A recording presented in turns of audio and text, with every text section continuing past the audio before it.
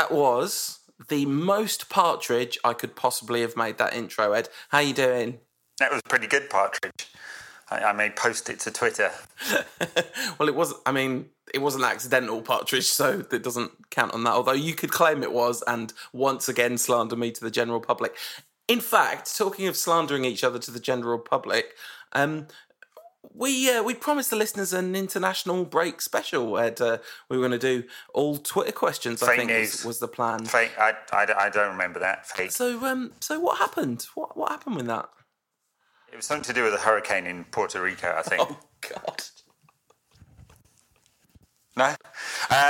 I may have forgotten all of my recording equipment. I'm currently in Los Angeles, California, and because there's many Los Angeles that you might get confused with Los Angeles to get confused about. Anyway, I forgot to bring my recording equipment, and I couldn't work out where to buy a new microphone in time. And I should say I'm on a lav mic at the moment, so I may not be up to my normal high-quality audio standards. That and I got the night before and had a massive hangover and couldn't wake up in the morning. Yeah, like just a few messages from me at the time we'd kind of arranged to meet over WhatsApp, like, "You around, Ed?" And then 10 minutes later, I don't think Ed's around. It was all fine. But we missed out on doing that international break special, so we owe you yet another show. But we're going to give you a normal old classic Rankcast this week by, reviewing the one game that we've played and previewing the two games that are to come. And hoping... Did you enjoy International Week before we review the Watford game? Watch any of it? No, I really... Got your head around the UEFA Nations League? No, I really enjoyed the international break by dint of not watching a split second of football for a week, 2 weeks straight, basically. I don't think I've even seen any of the goals or anything. No, I didn't watch England-Switzerland. There's a game before that, wasn't there? England played Spain. Marcus Rashford scored in that game thanks to a very fine assist from Luke Shaw, so I'm led to believe. Yes. But then, of course... It's a very nice goal. Yeah, Luke Shaw then had the what looked like... I'd seen pictures of that. It looked like an absolutely horrendous injury, but it doesn't seem like it was an absolutely horrendous injury, which is such a relief, because that would have been a cruel twist of fate. Oh, wouldn't it just, yeah. It seems like he got a concussion and sensibly he has not been played. I think they're supposed to take 10 days or 14 days. What does the guidance say? I can't quite remember. But he didn't play against Watford. It seems like it's nothing long term. It would be very cruel after his good start to the season. Mm-hmm. Marcus Rashford scored twice, which of course stirred up a debate about how much game time he is or is not getting for Manchester United at the moment. Got a lot of minutes last season, but lots of them, as people pointed out, coming on as substitute, and very few of them in his preferred position. So, he's doing well for the England team, and he's still young, so there's time. Although, whether we have faith in Mourinho getting the best out of Rashford is another question. He wasn't needed against Watford, though, was he? United got in the end, comfortable-ish sort of victory over the Hornets, who'd beaten Spurs the week before. What do you think about it? Yeah, Watford had beaten Spurs and Brighton this season, something that we were unable to do. And I think if we'd taken this game lightly, it would have been ridiculous. And actually, given everything that's happened, this is a really, really good result. And it was, I guess, for the majority part, a pretty good performance for United. We started well, then we had a little shaky period, but then between the first goal and half time, I thought that was among the best football we've played. Well, certainly this season, but maybe even going back to a good bit of last season, we looked really threatening, looked full of confidence. This team is full of quality players, and he kept almost exactly the same side that beat Burnley. With Fellaini once again kind of anchoring the central midfield, and with Fellaini putting in another very good shift, I thought. There were a couple of loose moments on the ball, but you'd expect that. But he was absolutely instrumental for United's 2 goals, and then really important as well defensively later in the game. So, I mean, the numbers all look good for United. The XG is firmly in the Reds' favour, and there were a couple of I mean, I thought Pogba was really good in the first half and then massively drifted in the second half. But I could go on and on and on. What did you make of it all, Ed? Yeah, for parts of the game, United were pretty good. I mean, after Watford got one back, the last 15 minutes were a little bit hairy for United, and it's taken another worldie from Dave in goal with 2 minutes, a minute left, right at the end to get the points for United. Well, one of the things do you remember the movie Crash? Not the Cronenberg movie, but the one that won the Oscar. Not a brilliant movie, but the thing about that film is the essential premise of it is it shows a series of people at both their very best and their very worst. And I felt a bit like our performance was a bit like that. Like, not just as a team, but individually, most of the players on the pitch had a moment or two which was sort of them at their worst. So by the end of the game, Pogba really started to be very wasteful on the ball and trying to be too tricky and all the things that we know that happen to him when he's not playing well. But in the first half, he was really effective and dangerous and his passing was superb. I thought that Lukaku, was in exactly the right place at the right time for the goal. And then there was a few moments where he was wasteful in possession. Even Alexis Sanchez had that one moment where he dribbled on the right-hand side of the box and fired in a shot and was like really carved out an opening and did well. But as a collective, there were periods where United looked completely dominant and could have easily won sort of 3 or 4-0. I don't mean in terms of chances created. I just mean in terms of the general pattern of play. But then, absolutely reliant on a moment of magic from Big Dave, which he unsurprisingly has in his locker. But I mean, that moment at the end, it could have been Matic, who'd had an okay game. I thought that was the worst of him, wasn't it? Like, what on earth was he thinking to make that challenge when he's already on a yellow card and giving away a free kick in a dangerous position? Yeah, that's right. And was it him just moments before that clipped one of the Watford players just outside the box and got away with it? And anyway, I'm really done from him. It's not as if he was even really taking one from the team. I mean, the player's out wide. It's not a dangerous situation. I mean, before that, there was good stuff, though. You're right. Lukaku got in the right place at the right time. I think that will be listed in Opta as other body part. Goal off his tum-tum. He scored off his little tum-tum, didn't he? Goal off his tum-tum, yeah. Six-pack came into it there. And a fine finish from Chris Smalling on the chest and lashed it in. What a goal. Super Chris Smalling. I mean, shades of John O'Shea, that is. Shades of Robin Van Persie as well. Like, just absolutely superb. And I mentioned earlier that Fellaini was integral to both the goals. In the first one, he was on the right-hand side of the box and took the ball on his chest and kind of put it back into the mixer, basically. But then for the second one, it was more direct. He just headed the ball back from the corner on the left-hand side of the box into Smalling's chest. And Smalling clearly, like, the ball clearly carried a bit of the spirit of Fellaini because Smalling was able to execute elite-level chest control. Yeah. And then lash it in with his left foot. Basically hit it straight at Ben Foster in goal, didn't he? It's all the power. And Smalling's got a new haircut. I like it. Yeah. I don't know whether it's quite grown in yet. It seems to... We're not going to talk about haircuts. Do whatever he wants with his hair. He's scoring goals like that every week.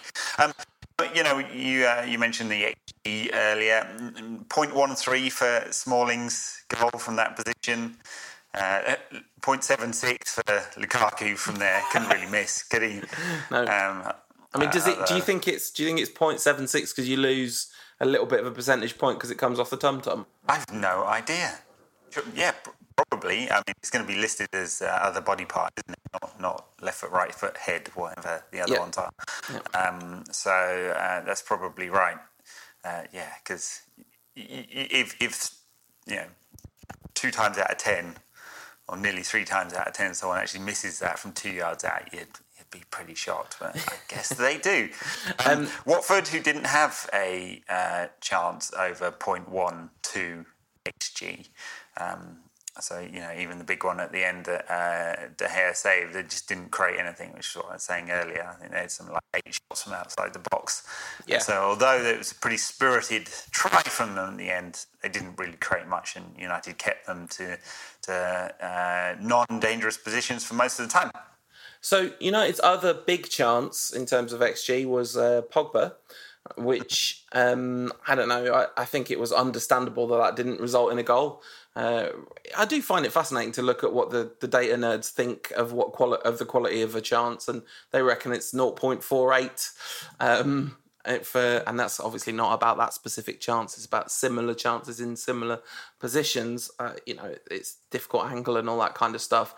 But we didn't talk about, when we talked about the international break, we didn't talk about all the Pogba quotes and all the furore and all the people going absolutely blue in the face with Graham Souness Brexit rage at Paul Pogba. Yeah, no, I know. Two of the things that make Twitter extremely hard to be around at the moment is the massive amount of whataboutism. Oh, well, Tottenham lost to Liverpool today, so why aren't the media talking about Pochettino? That kind of thing, which I just find really bizarre. What's he got to do with United? I mean, also struggling with that one. What about how Pochettino beat us? If you're going to what about it?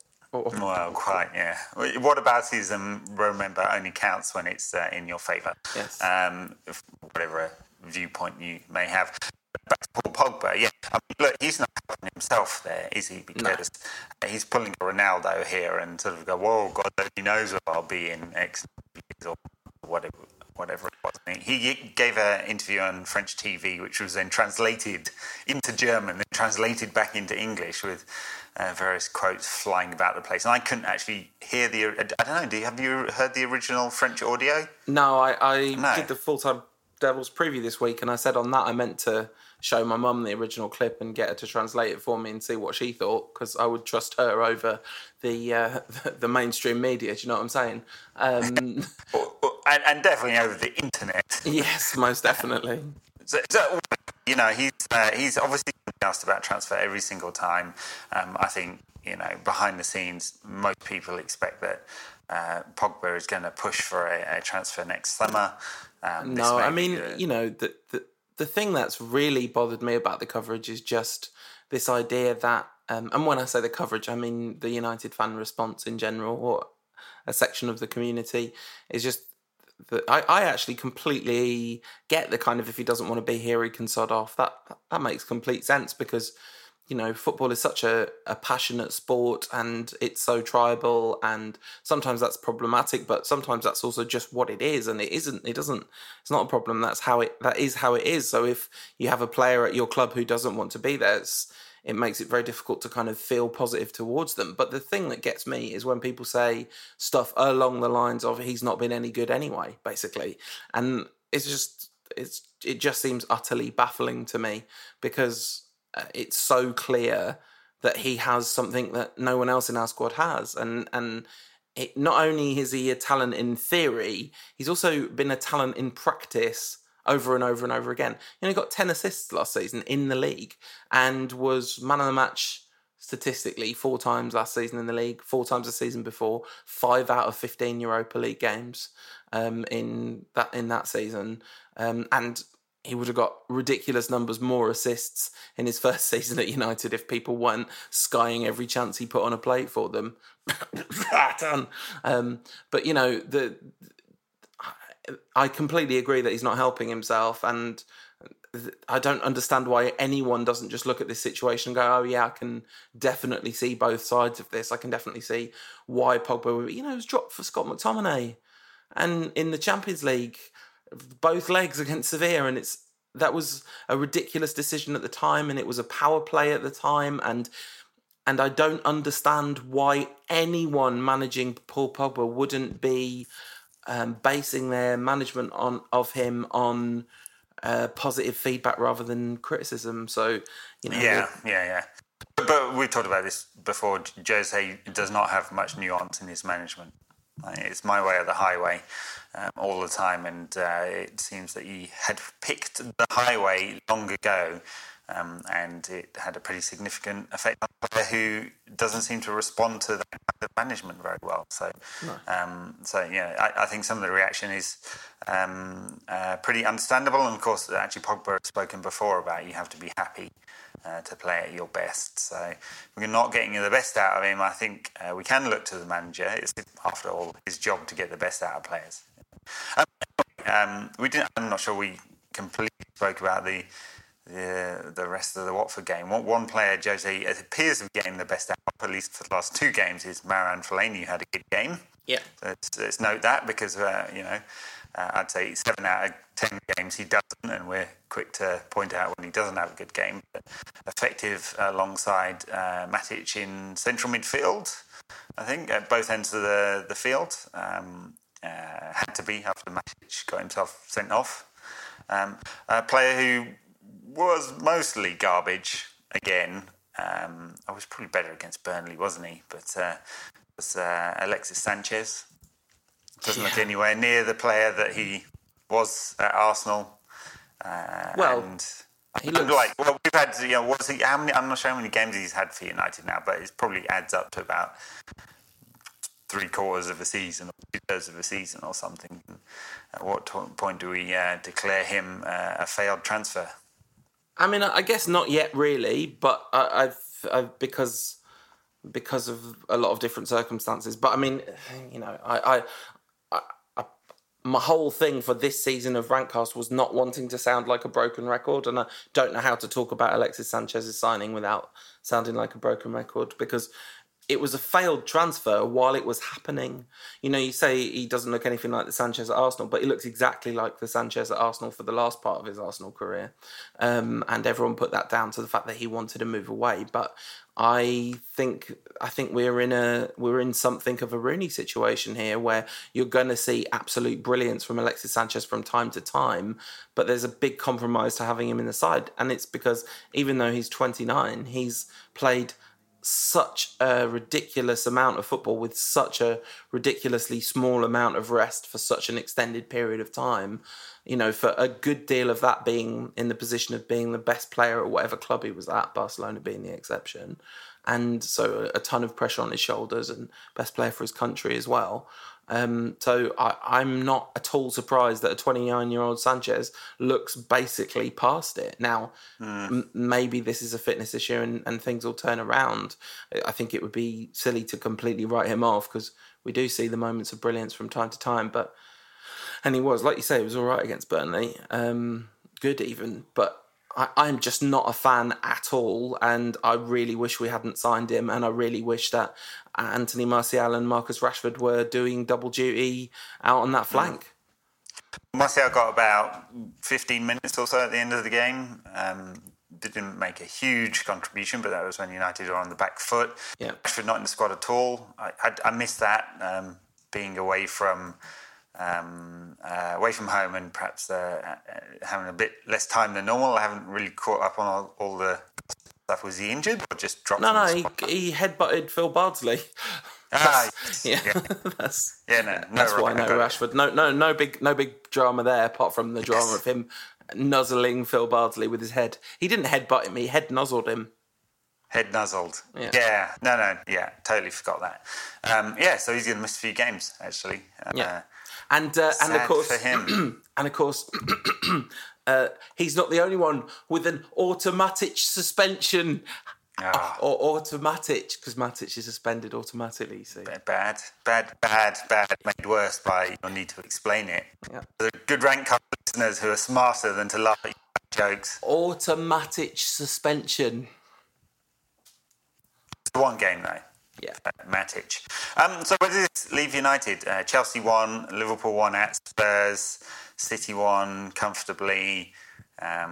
Just the 6 points behind the leaders at the moment. Are we writing off our Premier League title chances yet? You asked us this last week as well, and I said we did that at the beginning of the season. There were no Premier League title chances this season. That was not a thing. We're ninth. We're 8th on 9 points at the moment. Liverpool looking scarily effective. Although, just one caveat to this, amid all the doom and gloom of, is it City or is it Liverpool? Liverpool had just one player in their starting 11 today who got to the latter stages of the World Cup, and that was Trent Alexander-Arnold, who didn't really play much in the World Cup. So, I do think this will. This has a contributing fact. An awful lot of the other clubs had a lot of players, including United. But I mean, like Mourinho, by getting the excuses in first. Yeah, I was just thinking. The thing about that is that doesn't. What does that mean? I mean, that means that they're likely to have more stamina and be fresher for longer this season. That's not a good thing. Well, maybe. Although Klopp's sides are famous for fading away, aren't they?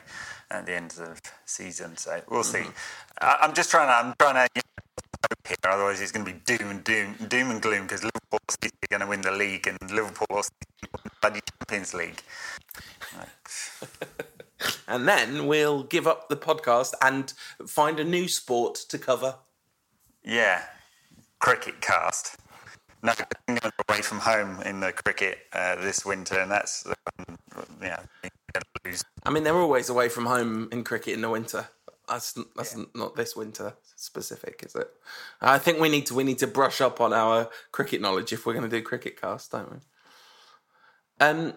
Right. So it was a good win. Listen, I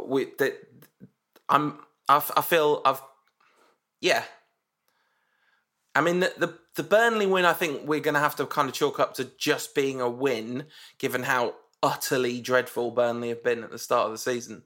But that Watford game, no two ways about it. That was a significant test given the run of form that they started the season with, and United passed it with flying colours. All right, it was wobbly at the end, and we've got problems. There's no two ways about it. United have got problems, but it was a good win. And 2 games ago we were talking about a crisis, and you absolutely can't be talking about a crisis at the moment, can you?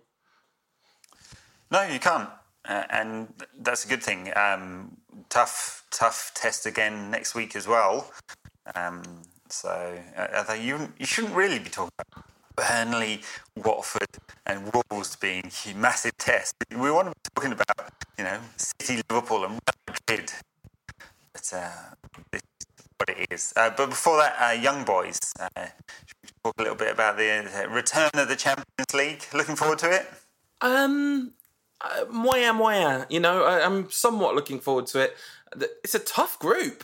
Like, there is no question this game is a must-win game, given that we have Juve and Valencia, right? If I've not remembered that right. So that is a really tricky group. I don't even know if we've talked about that at all, actually. No, we haven't talked about the draw at all. I guess it happened just as we broke up for the international break, right, didn't it? Yeah. Yeah, no, absolute must win. This is away from home? Yeah, I believe so, unless I've looked up the fixtures wrong. I think away from home at the Wankdorf. Come on, Ed. Allow yourself to laugh. Absolutely no sniggering about that, or the fact that we will be playing Young Boys. Yeah. There's no need to feel down, I said, Young Boys. I know that's not how the song goes. The Wankdorf Stadium, of course, being the subject of the greatest headline in the history of sports reporting on AP. What was it? I wish they were doing some. You really shouldn't have. They were doing some building and at the stadium, so I think it was something along the lines of "Erection begins at the Wankdorf Stadium." How happy were you on a scale of 1 to 10 when you first read that? 1. Bad. I'm just not up for that kind of childish, typical mainstream media. It's not fake news. It's crap news. Like the thing, I don't know how much the listeners of the Rantcast know how happy extraordinarily juvenile humour makes you, but it's one of the sweetest sights in the world. Is Ed seeing a slightly smutty headline and just getting a massive charge out of it. Interesting fact about the Wankdorf Stadium, it's got the largest stadium integrated solar powered plant in the world. Ah, good fact. Switzerland being famous for its sun. Well, listen, there's solar power everywhere nowadays, and that's a good thing. So, anyway, what do you know about Young Boys? I can tell you one good Young Boys fact, which is that they are absolutely flying in the Swiss Super League this season. They've won 6 out of 6, scored 19, let in 4. They got through to the group stages of the Champions League by beating Dynamo Zagreb across two tight legs. Just, I think, 1 goal in it in the end. So, pretty tough passage for them. But they are scoring for fun in the Super League. And, you know, confidence is a remarkable equaliser, isn't it? Obviously, talent-wise, they're a long way below United. But I think this is banana skin. Oh, it's got banana skin written all over it. I have to say I'm really not familiar with any of the Young Boys squad, so can't speak from a position of much information on it. But won Swiss League last season, miles ahead this season. Obviously, the best team in the Swiss League at the moment. They've got a young manager in Gerardo Sion, who's just taken over this season after time at Lucerne and Grasshoppers, and with Deportivo in Spain running their B side. So away from home first game. With I guess we'll have Valencia and Juve after that. A couple of games which will be touch and go for United. Well, in fact, we'll definitely not be favourites against Juve, will we? So if United do slip up in this game, that's deep trouble already, I'd say. So a lot of pressure on. That said, 2 games against Burnley and Watford away from home recent times, efficient performances. Yeah, absolutely, and that is worth saying. And I wonder if it will be. Is Matic will be available for this, right? Because it'll be available for the Champions League, yeah. And so will Rashford, although I guess that probably isn't such a crucial factor. So I imagine we'll be somewhat close to unchanged for this game. It's 4 days, so it's on Wednesday, so not a ridiculous turnaround, and then 3 days to Wolves at home. So I guess we'll see some changes for Wolves at home. I wonder whether maybe actually, given that Rashford's suspended in the league for another couple of games, he might even start. Nah, that's wildly optimistic, isn't it? Unless he starts on the right in place of Jesse Lingard, maybe. Yeah, could do. I mean, Lingard came off today. Not one of his best performances. We'll see. Maybe it's just he linked up the play really nicely. I thought. Yeah. No, I mean he did okay. And maybe he's saving him for the next game in midweek.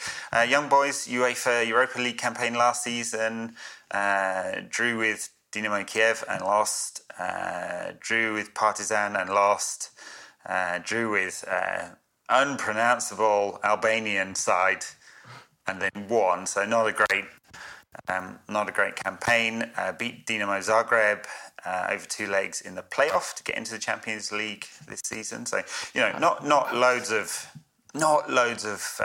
historical quality from Young Boys in European competition over the last few years. Are you saying they don't have a very good European pedigree?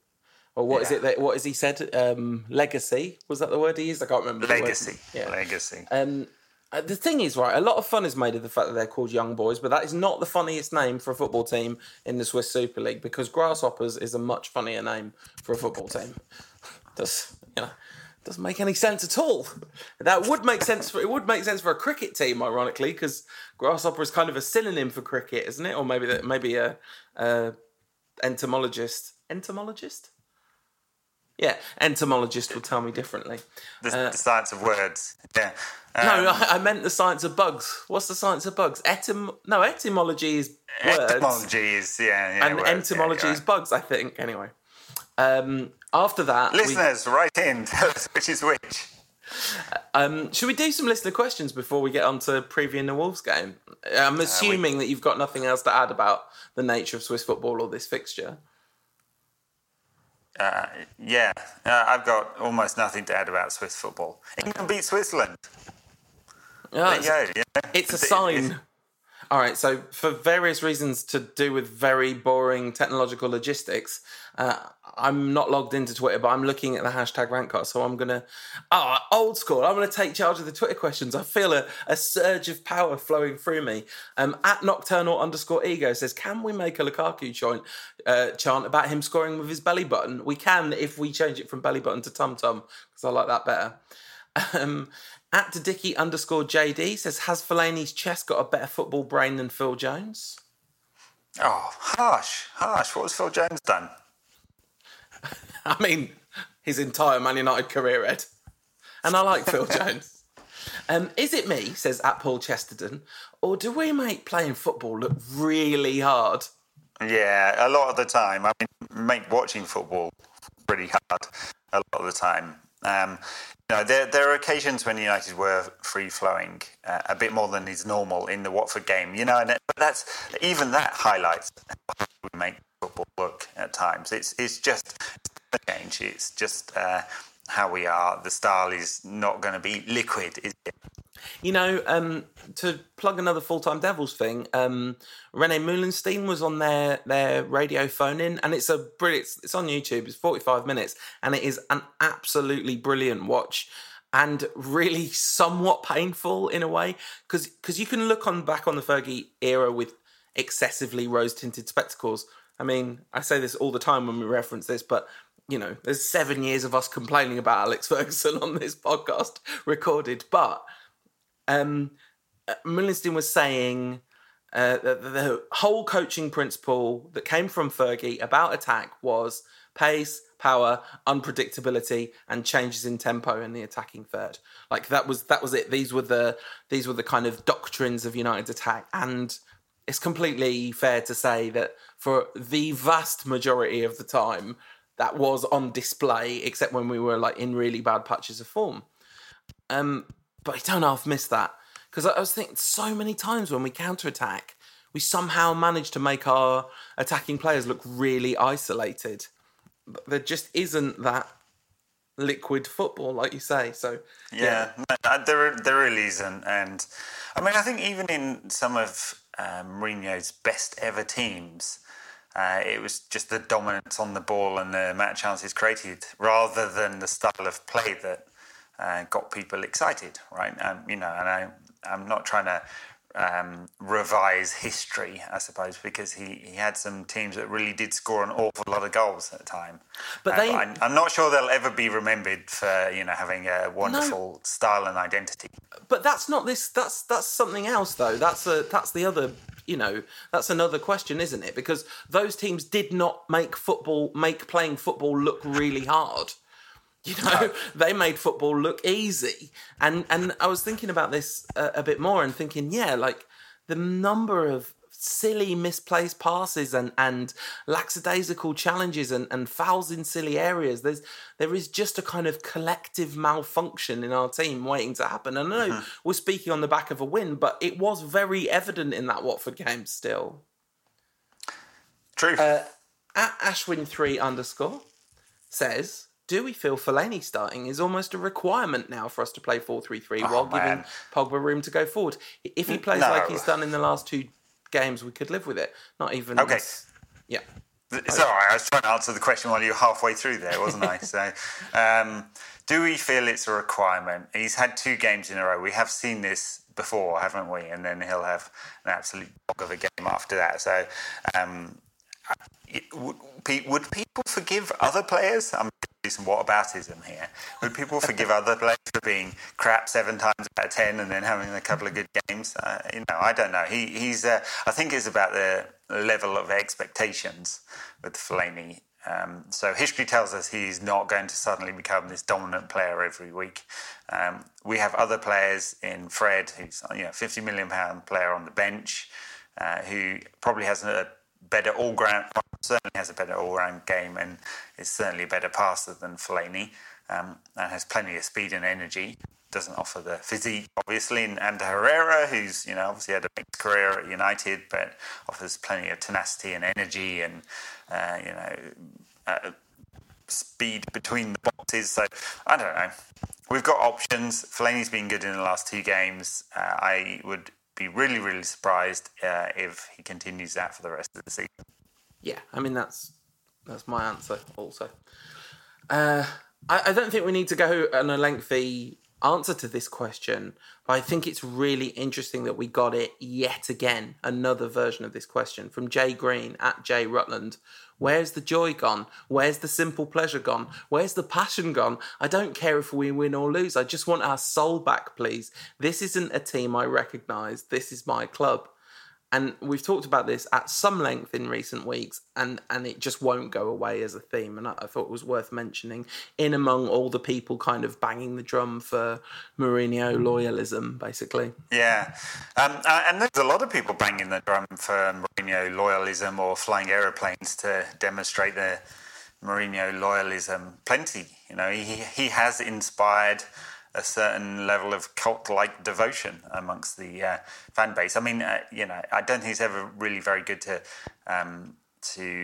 navel gaze into the Twitter sphere because I don't know, it's definitely not a reflection of the kind of match-going crowd who obviously positive, but not in a kind of cultish, in a kind of more realistic way, you know.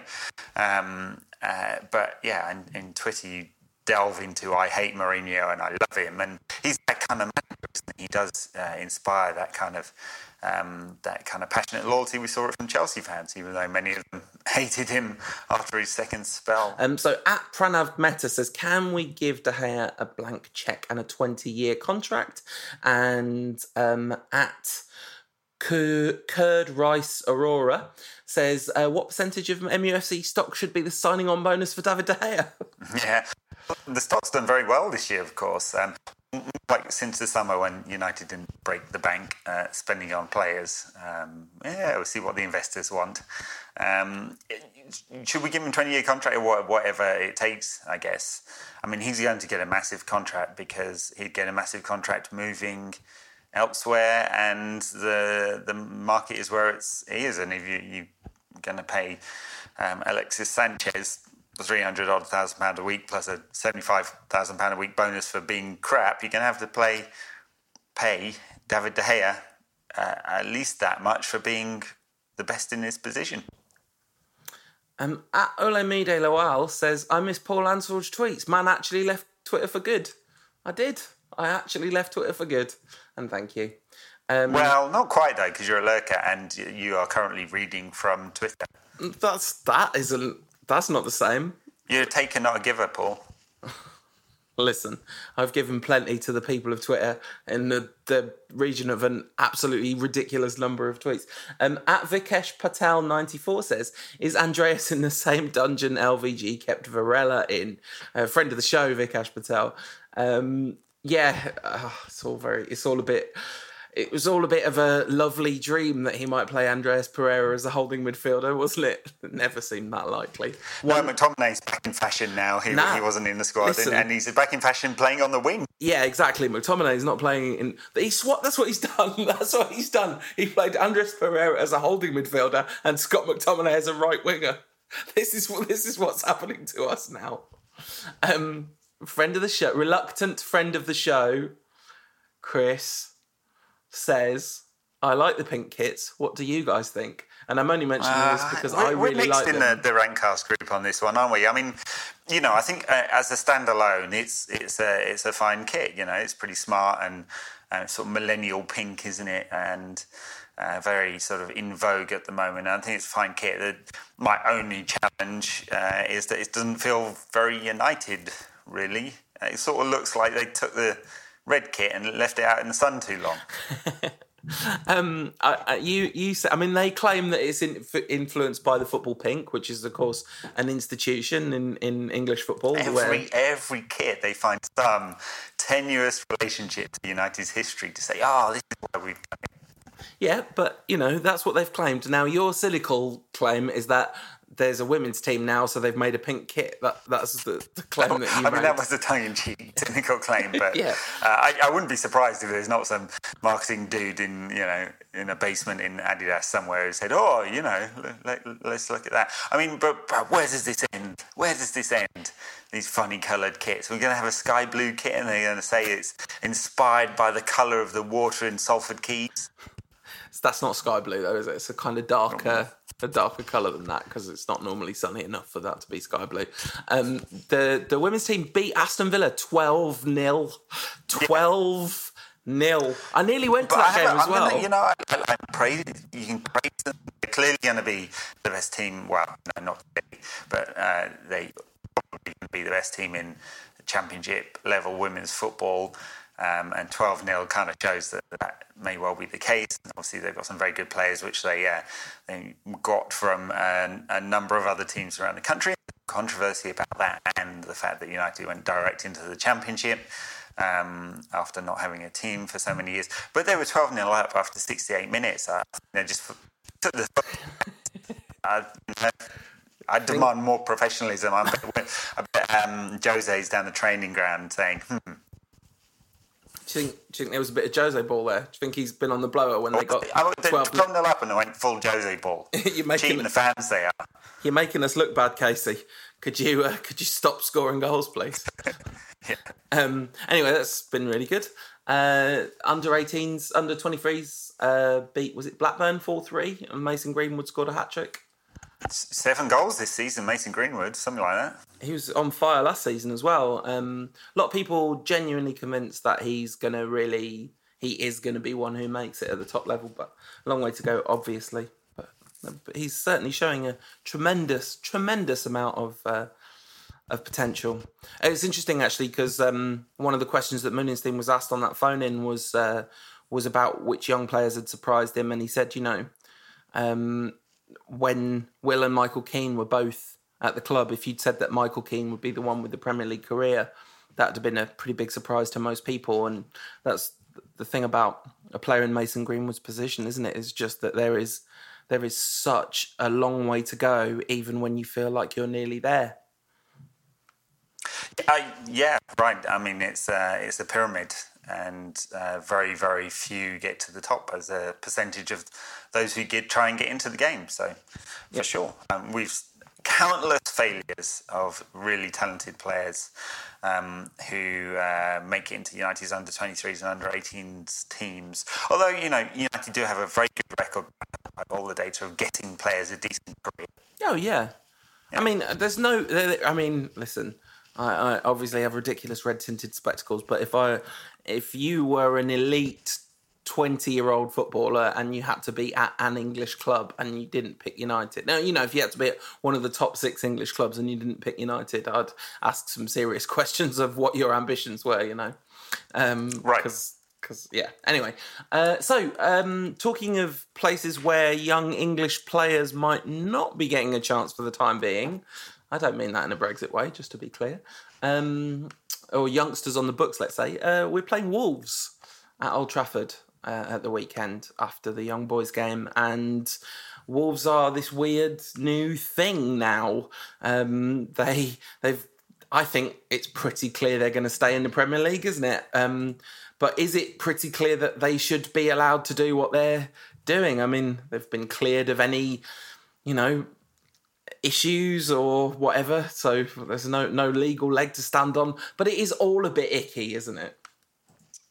A bit iffy that this team in the Championship that's barely been in the Premier League for the last 30 years or so suddenly buys a whole bunch of really good players and starts winning a lot of games, you mean? Yeah, and just the connection with Jorge Mendes is that, is to do with the relationship between the owners and Mendes. It's not any direct ownership stake from Mendes. And, they got a superb result against Man City. And the reason that City don't have a perfect record is that they drew there. They also drew with Everton in their first game of the season. And actually, it did not look great in that game. They had patches where they looked really good. And Neves scored... I'm going to say Neves, maybe it's Neves, but he is very Portuguese. He scored that beautiful free kick in that game. But very Portuguese. Can you be just a little bit? He's Portuguese, isn't it? And then they beat West Ham away, which, listen. Everyone's doing that. Yeah. Have West Ham played yet this weekend? I don't know.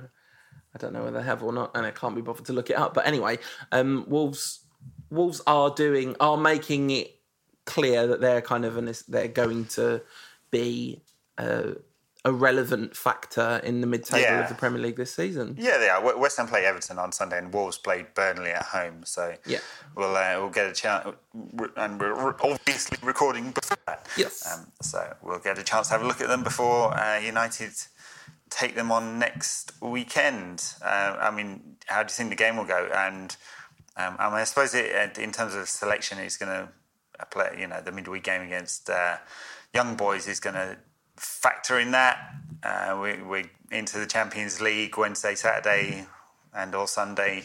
Now this is when the squad comes into play. Will we see some changes? I mean, you would imagine that we would see some changes because there's definitely... I mean, I wonder which one of the games we're going to see more changes for. So which lineup against, in these next two games, which one's going to be more similar to the Burnley and Watford lineup? And I wonder whether that won't be the away trip to Young Boys and that there'll be a bit more of a risk taken. Maybe we'll see Fred come back into the side for the game against Wolves because it would seem to be the kind of game where he would likely be able to do something in that game.